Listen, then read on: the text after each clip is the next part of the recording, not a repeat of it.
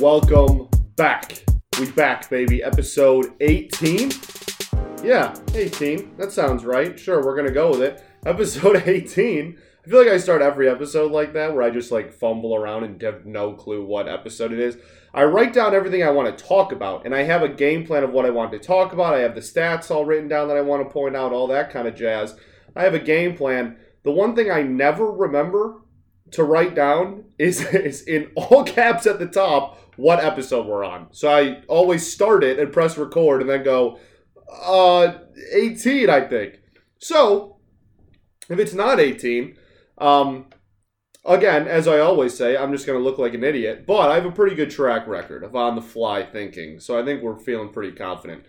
This is the Bentley Show. I'm your host, Scott Bentley. Thank you so much for listening. Quite an eventful last couple of days.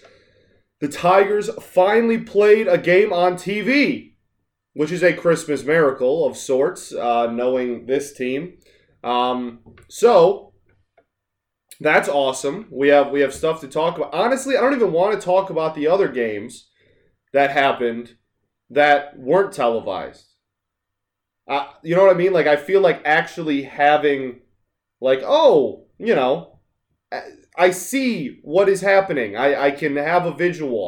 I can see how pitches look. I can see how batters' approaches look. I don't want to talk about, what I hear over the radio, really, anymore. So, we're going to probably only talk about the Phillies game. Then the Pistons still have not played a game. Still are on the layover from All-Star Weekend, so still haven't played a game since the last time we spoke. But we have some Wayne Ellington rumors, just some Troy Weaver comments in general, and then Ben Wallace is a Hall of Fame finalist. Then the Red Wings played the Tampa Bay Lightning last night. As always, if you want a more in-depth, full breakdown, go to Locked On Red Wings. But we have that game to recap. We have Zadina and Larkin were some standouts that game, and really the whole team as a whole we're going to talk about because that game was actually really well played. Then we are going to talk about probably the talk of the town the last couple of days. The Detroit Lions did not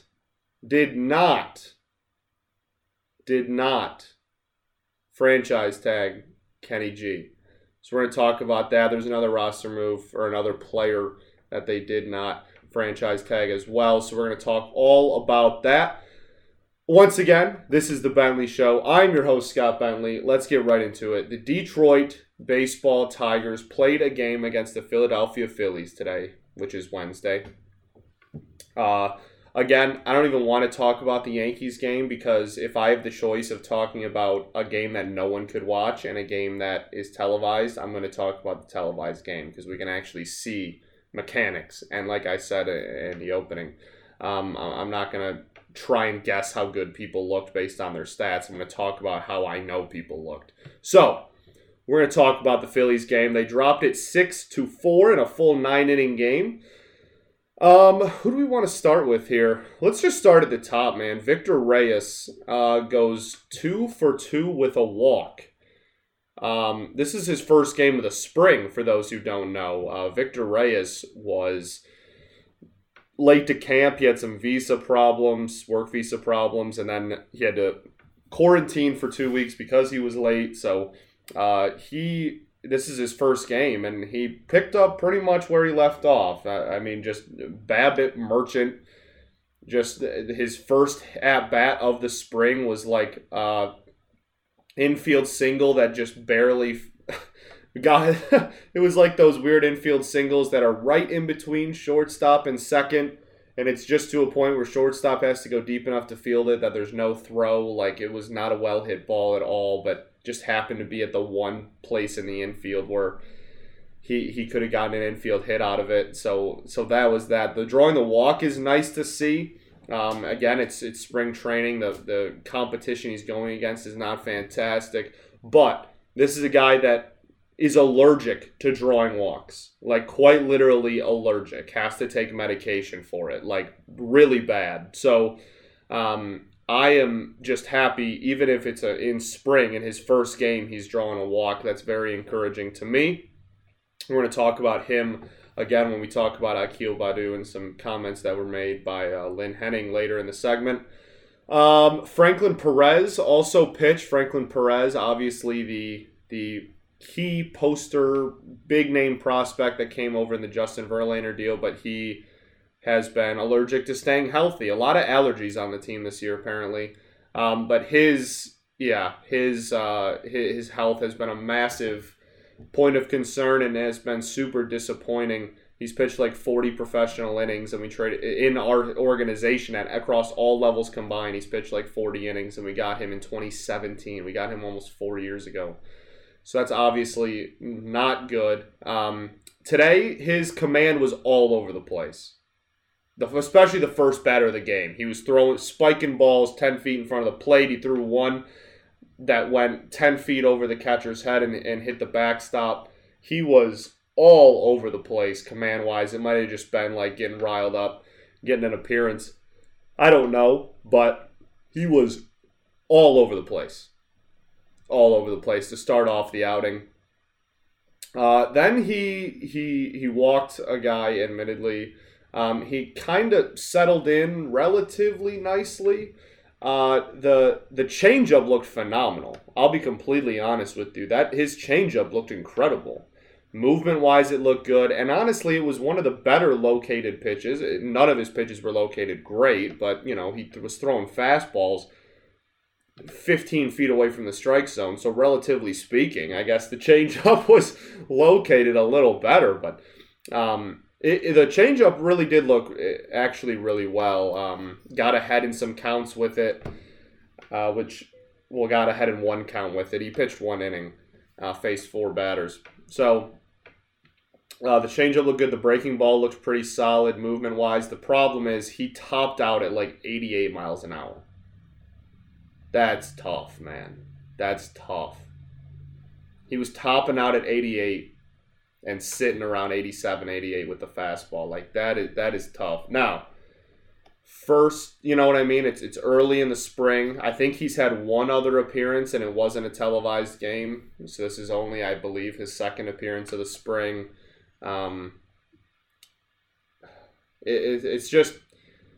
It's so hard with him specifically. Like, if this was anybody else, you'd be like, okay, early in spring, hopefully by the end of spring, he can get back to that 93, 94 range and we'll be fine. But with him, it's just so scary because of his injury proneness. You know what I mean? Like, it's terrifying. It's like, okay, well, you're going up there. And I want to reiterate, more times than not, people just start off slow in the spring and then slowly work themselves back up. It's just, with him, it's just a little different, man, because of the injury history. It's just a little different. It's a little more concerning. Something to keep an eye on. But he still had a clean, scoreless inning and didn't allow any hits. So, didn't have any strikeouts and walked a guy. But it was a contact-filled inning. I'll put it that way. There was a lot of contact made. He was not missing a ton of bats. But with the velocity at what it was, I mean, that you're going to expect that. The contact that was made was relatively weak. Ended the inning on a pop-out. So we'll take it. We'll take that as one of the early appearances of him for spring. Absolutely. Why not? Do you want to stick with pitching or go to hitting? Let's go to Isaac Paredes. Goes 1 for 3 with a 2-run home run. All of his at-bats looked really well. It looked really good, rather, honestly. He had his second at-bat was a strikeout, but he worked the count again, and his first at-bat was beautiful. It was absolutely beautiful. He 1-2 count, works the count full, and then hits a home run. Just quite literally the perfect at-bat.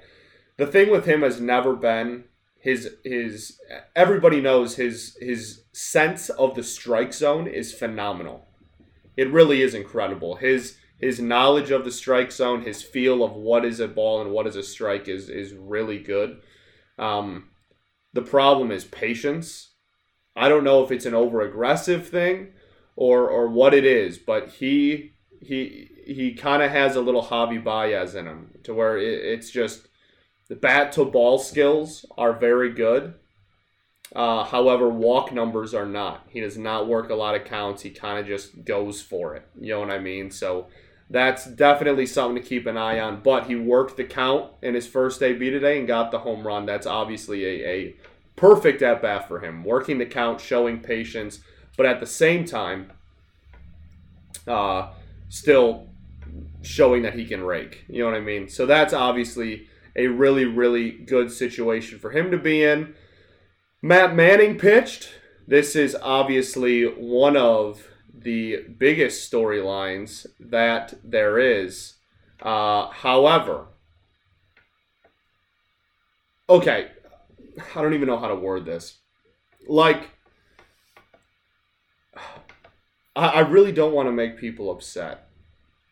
Matt Manning looked great. He looked great. He looked really, really good. The problem is he has 2 pitches right now. So, okay, I just need to spit this out. I need to stop thinking about how I want to say it and stop just like wasting time. He needs to get another pitch that's like a plus pitch, man. You're not going to be a major league starter with 2 pitches. I don't care how good they are. His fastball looked incredible. He was pumping 96, 97, right? And it was effortless. His mechanics are beautiful. Beautiful. He might have the best mechanics of the 3. Scoopla has pretty good mechanics too. Mize has a lot of mechanical issues. Matt Manning's, they're unreal. His mechanics, his form is phenomenal. It's an effortless 97, which is great, especially for a dude that with his size. Pitchers and injuries tend to go hand in hand these days. He gives me hope that he can get through his entire, knock on wood, his entire kind of young career building up without too many injury problems. His mechanics are that encouraging. That being said, the original point of this, he needs a third pitch, man. So what he did today was he threw the fastball and the curveball, which we knew. The curveball has been advertised, probably the second most advertised pitch in our entire organization outside of the Mize splitter. Only behind the Mize splitter, rather. So that looked great. His curveball looked great. The fastball we already talked about looked great. He threw this third pitch that, now reportedly, when he was younger, he had a curveball and a slider. But then he threw the curveball so much that they kind of morphed into one. They kind of were like when he would throw his quote-unquote slider, it would really look the exact same as the curveball, or just like a little different. Or it was still a curveball, maybe not his curveball, but it was still just a different variation of a curveball. So he kind of got away from it. Then he got drafted. He's worked his way up, and now they need to get him a third pitch. He messed around with a changeup when he was in the minors in 2019, right? And that's been, there's some video out there of it, and it looked good, but clearly it's not good enough to where, like, you don't just have a 30 pitch outing in spring training and not throw it just for fun. So, like, clearly he's not uber confident with it yet, or it's still like being crafted or whatever, because you don't just not throw one of your pitches just because you don't feel like it. Especially in spring. Spring is the time for experiments. Spring is the time where you throw. That's what we saw with Spencer Howard for the Phillies today. He was throwing all kinds of stuff. I saved myself there from cursing. He was throwing all kinds of stuff, man. He was throwing pitches he's never thrown before. 2 pitches he's never thrown before. He was just going out, and that's what spring training's for, and Manning didn't even do that. He did throw his quote-unquote slider. The problem is it doesn't move horizontally. Like, really at all. It's really kind of like it's not even a slurve. It doesn't even move that much horizontally. The problem still remains that it is just a slider grip curveball. And he already has a great curveball. He doesn't need 2 different kinds of curveballs. So he needs a third pitch. He will not make this opening day roster. We will see him later in the year. I can almost promise everybody that, barring injury. But I really don't think there's any way that we see him even in the first half of the season, to be honest with you, if he just doesn't have a third pitch.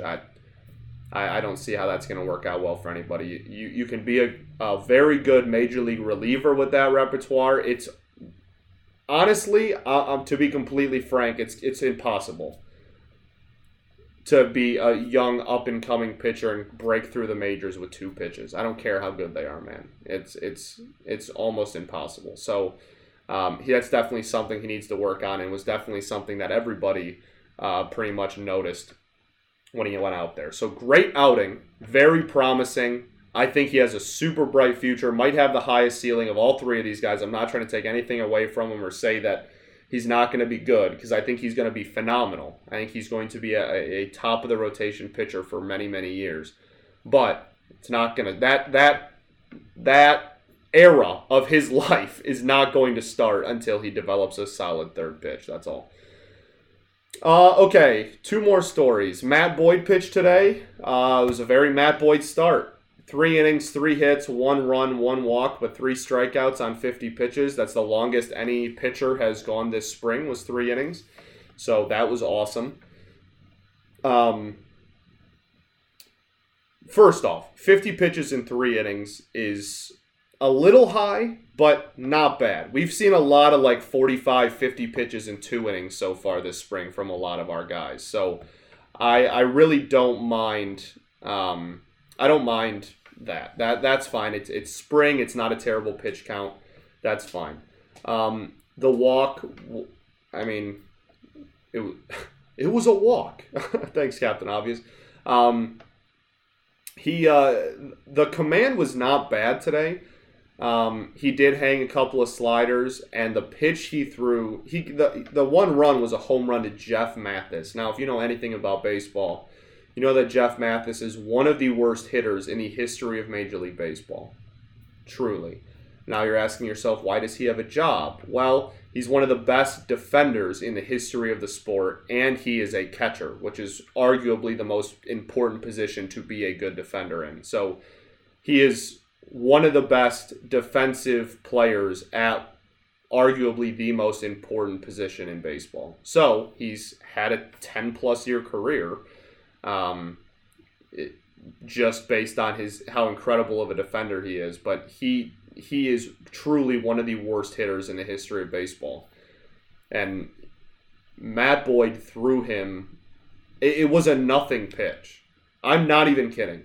This was not a oh, that was a hanging slider, or oh, he hung the changeup, or oh, the fastball he put right down the middle. It was nothing. It was like the velocity of a slider, and it did not move. It was a meatball right down the middle that even Jeff Mathis could deposit, 380 feet to left field. So, that is obviously a very on brand for Matt Boyd. Solid outings, and then just lets one get away from him and gives up a nuke. That was pretty much the story of last year for him in the second half of a 60-game season, so take that for what you will. But the slider did look really good today. The changeup looked okay. The changeup is a really important pitch for him. Last year, that was a pitch where when he was mixing in the changeup, he was pitching really well. When he got settled into that, I'm only going to throw fastballs and sliders, he struggled. So I think it's important that he throws the changeup. That being said, you have to throw it well. You know what I mean? You can't just throw it for fun. So I do think that this was a solid outing. This was a solid outing, even though it's going to be highlighted, obviously, by a Mathis bomb. He did strike out Bryce Harper twice as well. So Bryce Harper got owned today, by the way. Boyd struck him out twice, and Manning struck him out as well on a 97-mile-an-hour high fastball. Yeah, Matt Boyd still obviously got some work to do. You never want to be giving up homers to Jeff Mathis. But solid outing, and I'll gladly take it. I will gladly take this Matt Boyd outing. All right, the only other thing I want to talk about with the Tigers before we move on to the Detroit Pistons is the corner outfield situation, or the fourth outfield situation, I guess, if I could speak, I should say. So basically, here's what's happening. Akil Baddoo is playing out of his mind. Is basically what's happening. He's playing incredibly well, and the big argument is, what do we do about it? So obviously, Akil Baddoo's a Rule 5 pick. We've talked about this before in previous episodes. You can go back and rewatch those. But basically, Rule 5 picks have to stay on the Major League roster the entire year, which is awesome in this case with how well Baddoo's doing, except no team, in theory, carrying 5 outfielders is in general not... It's not like a cardinal sin, but like it's generally not how rosters are constructed. Even with this extra roster spot that we're getting in the 26-man rotation, in general, 5-man outfields are not something you see too terribly often. So people are starting to say, like, is there a competition here? Because if Baddoo was to not make the team, he would go back to his original team, which was the Minnesota Twins. But there is a caveat in which you are able to go, hey, screw the Rule 5 thing. He's not going to make our Major League roster, but we will make a trade with you. And then he's just then it's just a normal trade. He's just part of our system. And we can put him at any level of the minors we want. I think that's probably the most likely scenario, at least in my eyes it was. Then Lynn Henning, out of nowhere, just dropped a nuke on Twitter and said, yo, by the way, if the fourth outfield spot comes down to Victor Reyes versus Akil Baddoo's winning the job. Wow. He literally just woke up and chose violence, especially knowing how many Victor Reyes stans there are on Twitter, and it drives me up a freaking wall because he's not good. Okay? So, I was ecstatic about this news. And before you take this out of context and think that, like, again, I've said it a million times, Victor Reyes is a solid fourth outfielder. He is just not a starting outfielder for no matter how bad your team is. Victor Reyes is not a starting caliber outfielder. He's a solid fourth outfielder, but he's getting old. Okay, what's the point? Akil Baddoo's younger, and if he's playing just as well, I'm just gonna take the younger version for a fourth outfield spot. I'm not gonna be like, oh no, it has to be Victor Reyes. Victor Reyes is what, 5 years older than Akil Baddoo? Like, I'm going to take the younger model, giving our current situation, our current rebuilding situation. And especially if Victor Reyes has options left, has minor league options, just send him down to AAA. Someone will inevitably get hurt because we haven't had a fully healthy outfield since 1997. And then we can just call him up and he'll get playing time anyway. You know what I mean? Like, it's not that big of a deal, I guess, is my point. But because the name Victor Reyes is mentioned in a negative connotation on the internet, everybody freaks out and loses their mind because for some reason people kiss his feet and worship the ground he walks on. So, I personally don't think the Tigers are going to have Baddoo make the team over Victor Reyes. And then he dropped some other nonsense and said, why not over Jacoby Jones, which is just never happening. So, I think the most likely scenario is that we call the Twins and say, yo, we really like this guy, but he's not making the team out of camp. We'll give you some D-level prospect nobody's ever heard of, or honestly, we'll just give you like $800K and we'll just call it a day.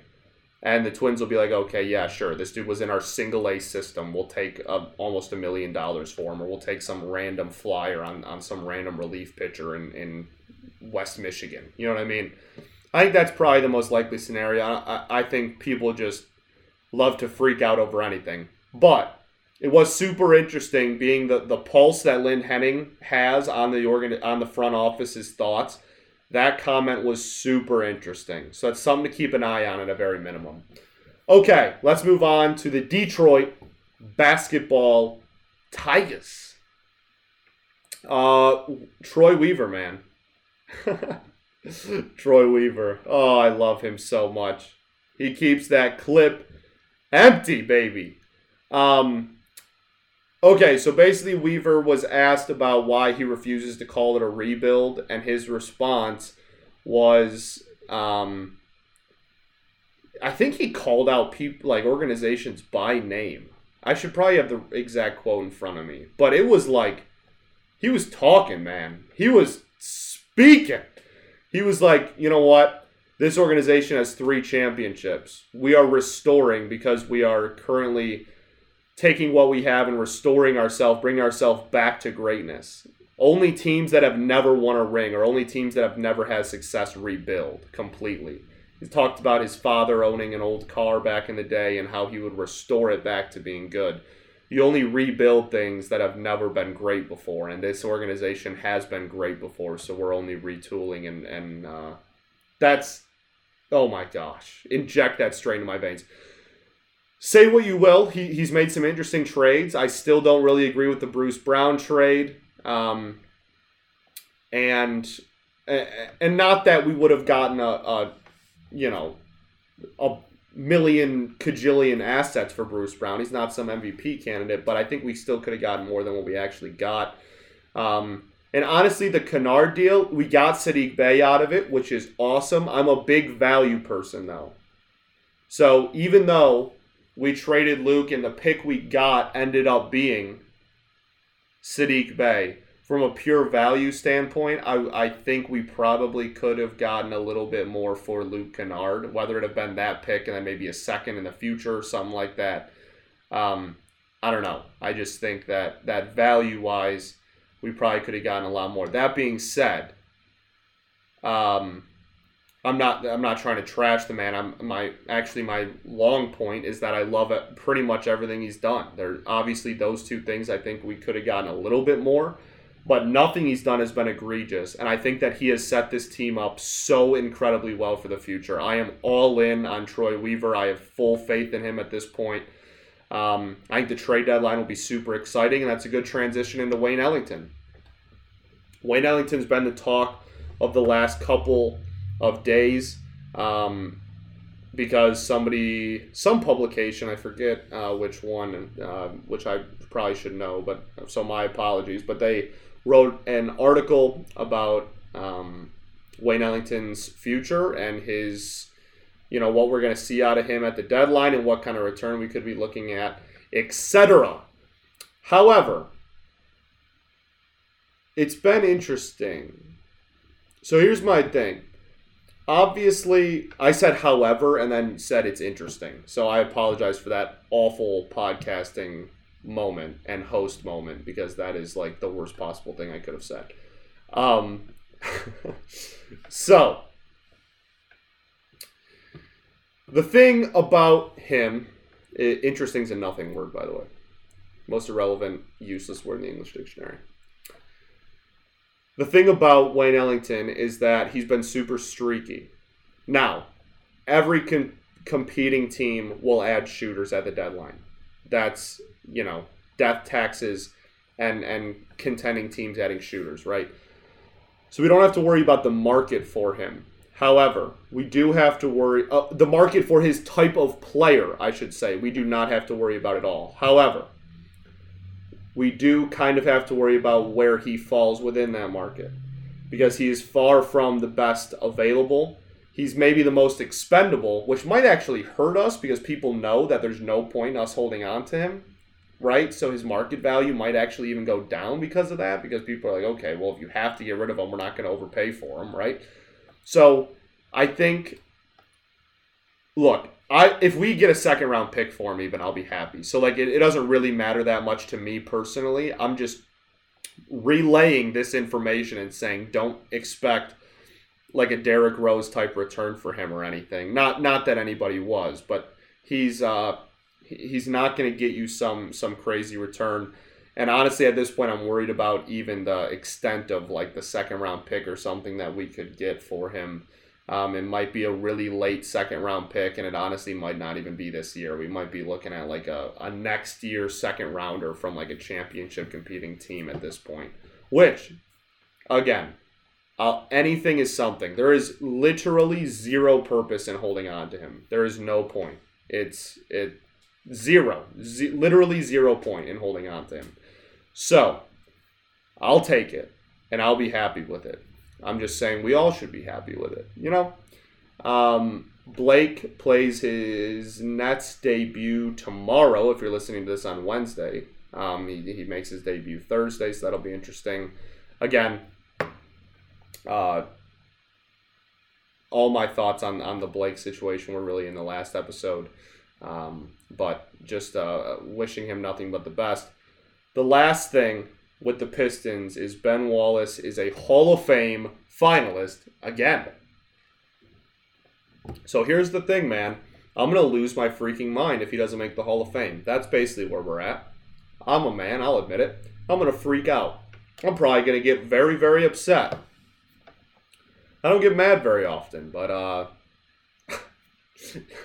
which is funny because anybody who follows me on Twitter really only sees me scream in my car at my phone. So,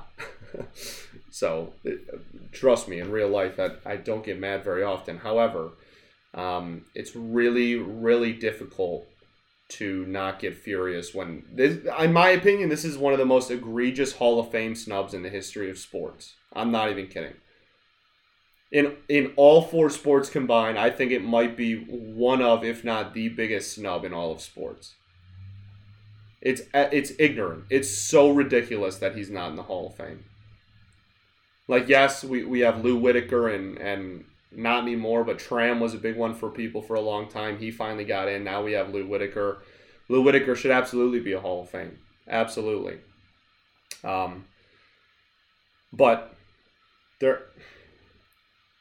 Lou was very solid and had a very long career. Should be a Hall of Famer. Statistically, he should be in. He was very solid, fringe all-star his entire career. Okay? Which there's something to be said for that. Again, I think he should be a Hall of Famer. Ben Wallace is one of the most dominant forces in the history of this sport. And did it without putting the ball in the hoop. He is one of the most dominant players to ever play this game and didn't need to score to become that. He is the greatest defender of all time, and no, it is not close. It's ridiculous that he's not a Hall of Famer. It's ridiculous. And I am praying that they cover up their last 5 years of mistakes by now putting him in the Hall of Fame and finally figure it out and put him in this year. Because it is honestly embarrassing. Especially considering how weak the NBA's Hall of Fame credentials are. Have you looked at the Basketball Hall of Fame? I've been there. I've been to it. I walked around with it with my dad and I a few years back. It's a great place. I love it. I love the game of basketball. I had a great time looking throughout it. Absolutely. However, the criteria to get in is probably the lowest across all four sports. And you're not putting in the greatest defender in the history of your sport. Make it make sense. You can't. And I'm not saying that it's 100% the team he played for, because it's absolutely not. But you will never convince me that if Ben Wallace was like a New York Knick, that he wouldn't be in the Hall of Fame. His same exact credentials. Like, just on a pure paper standpoint, how do you look at 4-time Defensive Player of the Year and you go, nah, that's the most ever. It's tied for the most ever, but it's the most ever.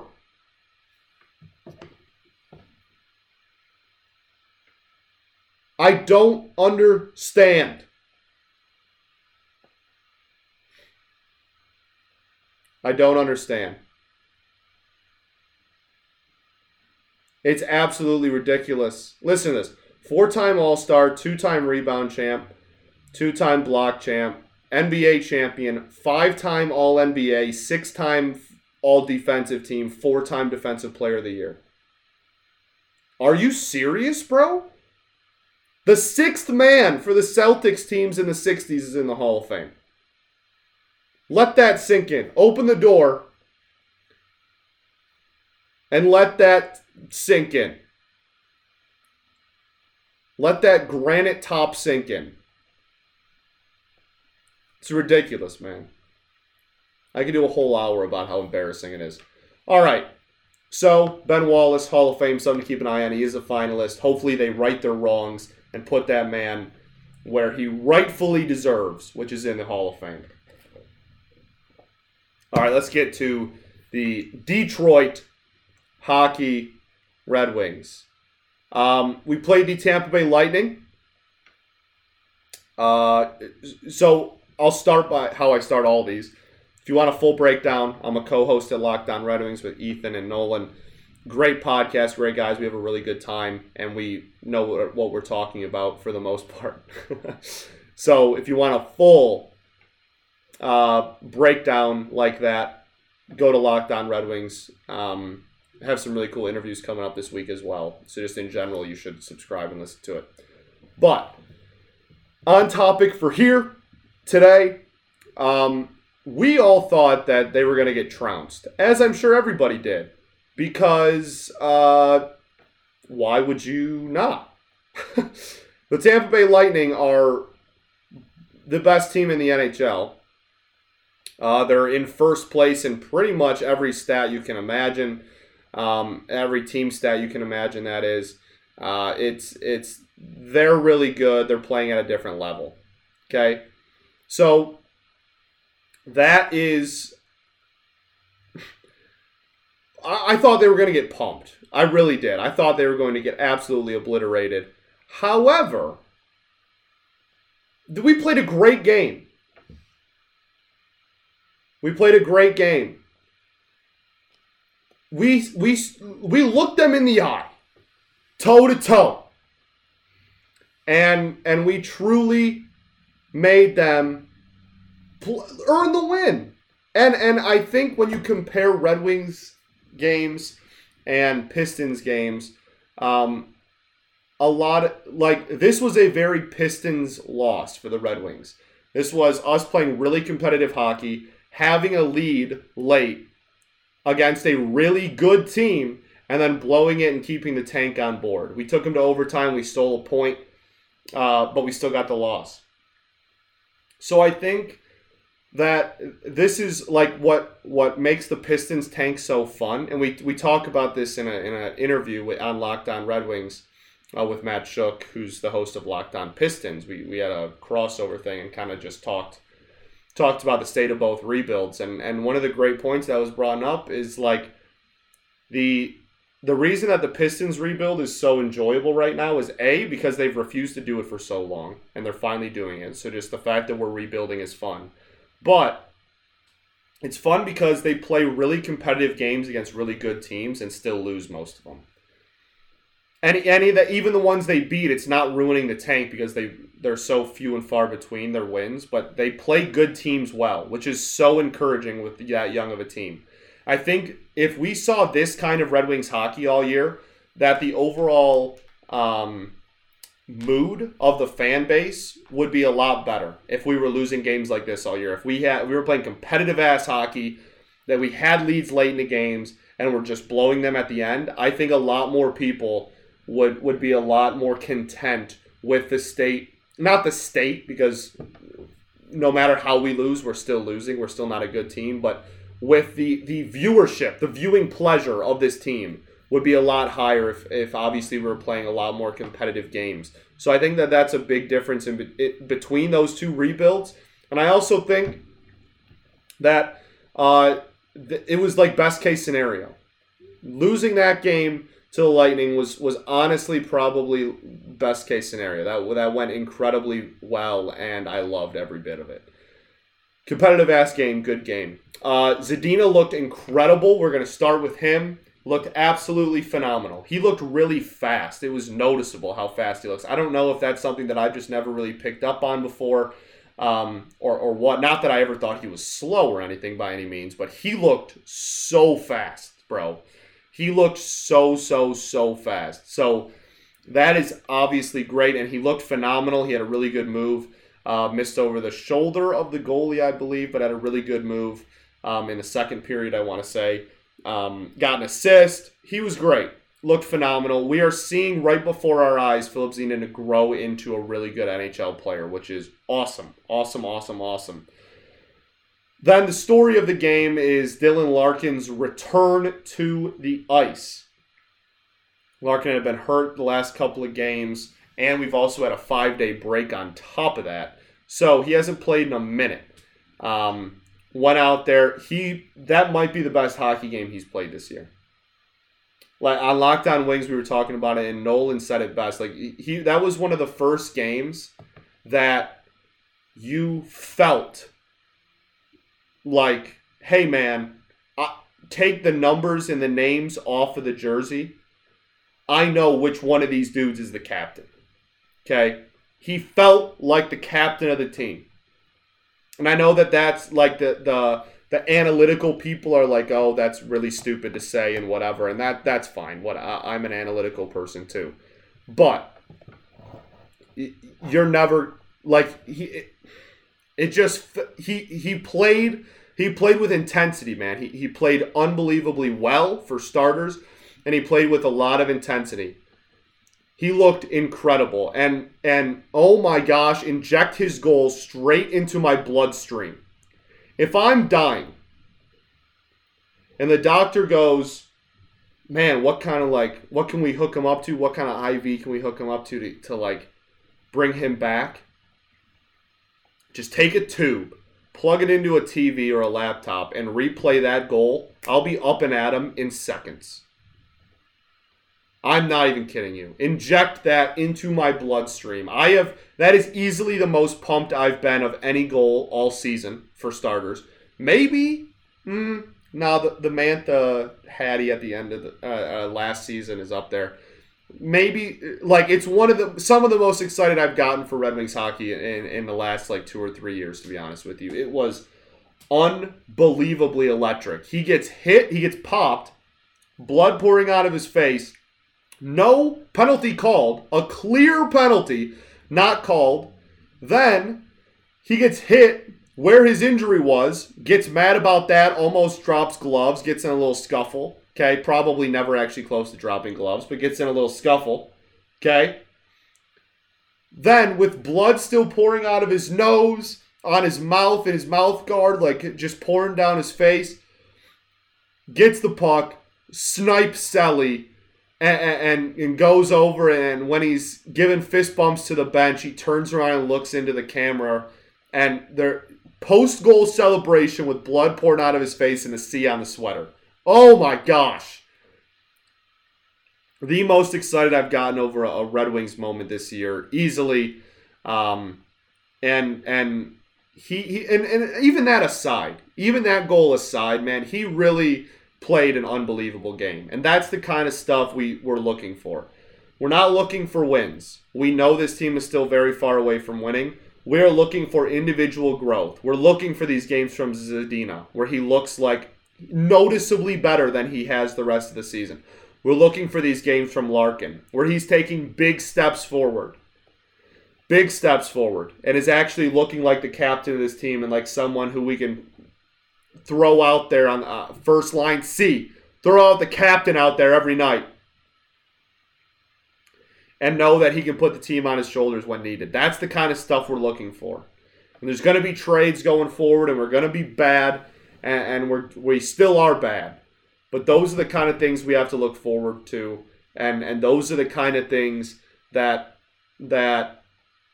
we have to have. That's what rebuilding teams look for. That's what rebuilding teams try to develop. And that's awesome. Now, the last play of the game was a train wreck. That was unbelievably stupid on so many levels. One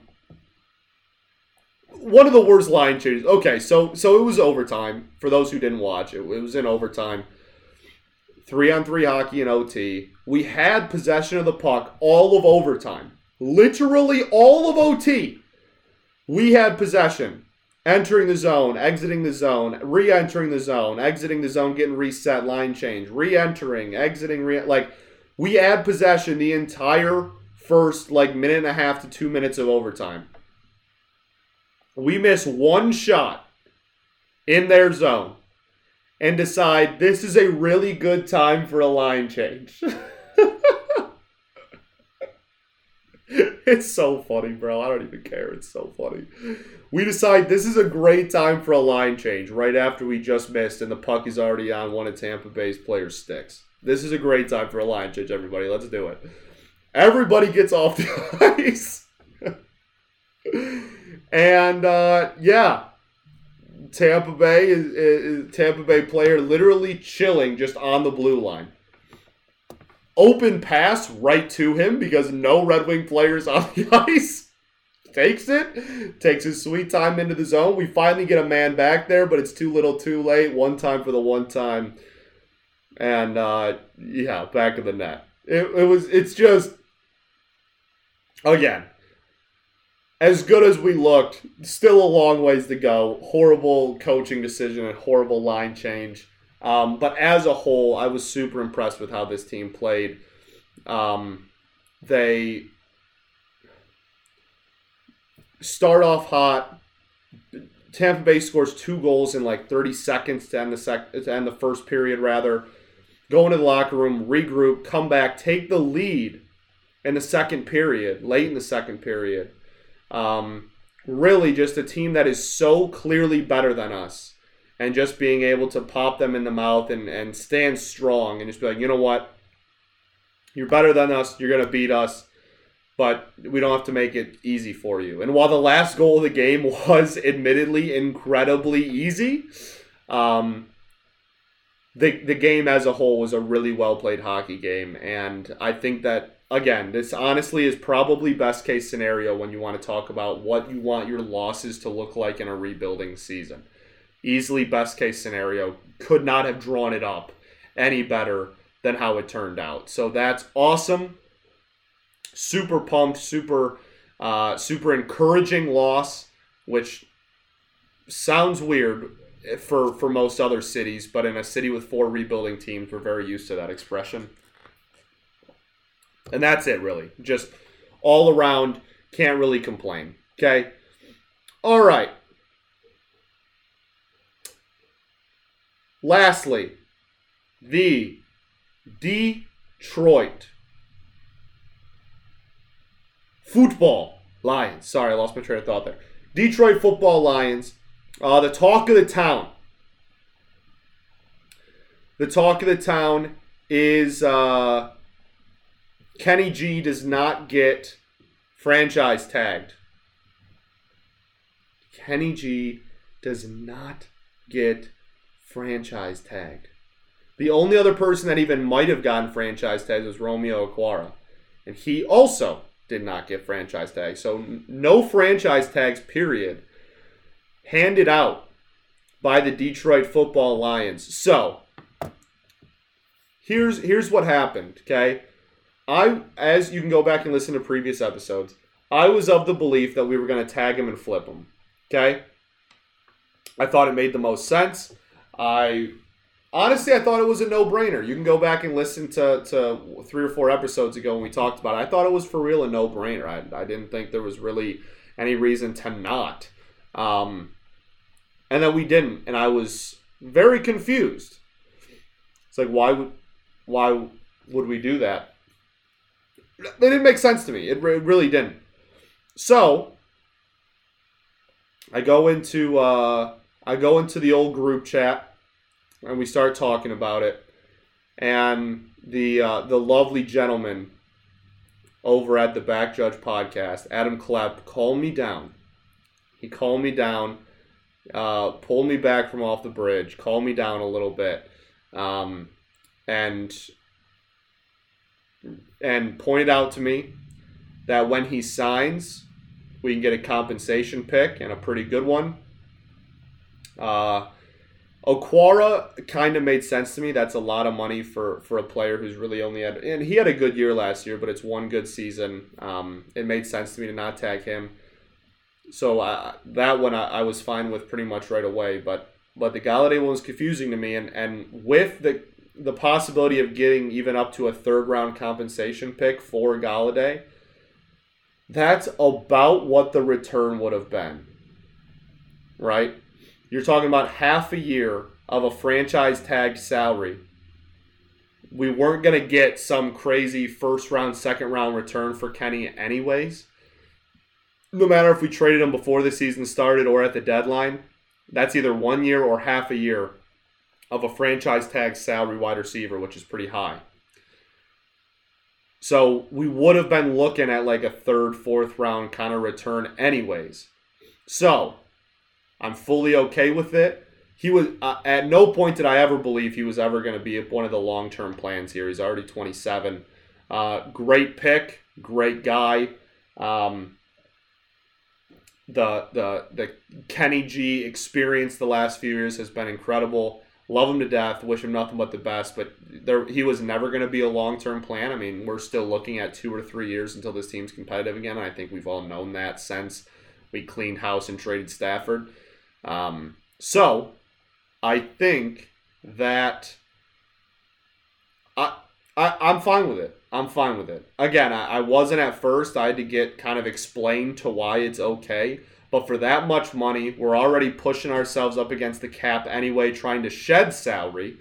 So adding that big of a tag and risking, if he's had injury problems, if he doesn't play, then we're not getting a return for him. Or if he doesn't play very well with this current offense and Goff at quarterback, maybe he doesn't play super well. I don't know, man. I think that this is the right move. This is a fine move. Again, thank you to the Back Judge podcast for explaining to me why it's a good move. I would not have gotten there on my own. Truly, I don't think I ever would have. But after talking to people who know much more about the game of football than myself, I was I'm very okay with it. And the only way I think you probably hold on to him, given the pick compensation that comes with him, the only way you probably hang on to him is if you think that he's part of the long-term solution. And he's not. I've never thought he was. You as a listener probably should not have ever thought that. If you did, I'm sorry. But it's just doesn't make sense with his age and kind of the direction we're heading. It doesn't make sense for logistically. This is the right move. We're trying to set salary, We're trying to shed salary, so he doesn't. We're trying to shed salary, so we're not going to pay him. He's on the older side. We're not going to be good till he's in his 30s, probably. And if you were going to trade him, the trade return you would have gotten would have been about what you're getting compensation-wise. I don't mind it. I really don't mind it. And the Aquara one never bothered me. That's I think that one's pretty self-explanatory. That's just, again, had a good year. We're trying to shed salary, if I can say shed salary. Say that 10 times fast. Shed salary, yeah, that's impossible. Say shed salary as many times as you can. Let me know how many you get, because I can do like 2. So, we're trying to shed salary, and as much as I love Aquara, and it's not out of the realm of possibility that he comes back, I would say it's not completely out of it's probably pretty unlikely at this point. I don't think it's too out of question for us to maybe at least throw an offer at him and be like, hey, we're just not willing to pay you like $11 million a year or whatever. So, there's a lot to like about what we did. I'm okay with not tagging anyone. We're really embracing the rebuild, which I also like. Again, this, especially like all fingers pointing to the Pistons, we know what it's like to be stuck in mediocrity and not pick a true direction. So at the end of the day, no matter your opinion of even if you're screaming at your phone going, no, you have to You have to tag him. You have to tag him. It's stupid that they didn't tag him. At a bare minimum, there's no denying that we are fully embracing this rebuild and going through it. So that, at a bare minimum, that part of it is exciting. Yeah, besides that, we just try to keep shedding salary, baby. Just keep trying to shed that salary, which I've said now a billion times after saying that I can't say it twice in a row. So, I think that'll do it. I'm trying to think if there's anything else for the Lions. Just like news from around the league, like Aaron Jones doesn't get tagged. That's kind of a big deal. There's some decent players that didn't get tagged. Free agency is looking pretty solid. More solid than I think people may have originally thought this free agency class was going to look just based on yesterday's events alone. So, yeah, I think that's it, though. That'll do it for the Detroit Football Lions, which means that'll do it for our show. Thank you so much for listening. Support continues to be great. Listenership continues to be great. It's amazing. I kind of expected a big spike at the beginning because people are nice and, wanted to lob me a listen at the beginning and then it to kind of like slowly trickle down. And as we get later and later for fewer and fewer listeners, but that just hasn't happened. That hasn't happened. The listenership continues to be great. And it's awesome, and it's incredible. It's incredible. So, shout out to the Back Judge podcast. As always, go check them out. I'm sure they will have plenty. They're big on the draft, so they'll have plenty of fun draft stuff coming up.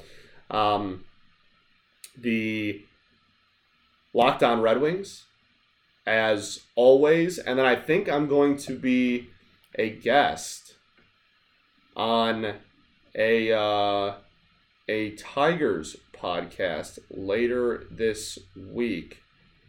Yeah, I should be a guest on Tigers SRD, which is hosted by Raj and Chris, who are two great guys and big on Tigers Twitter.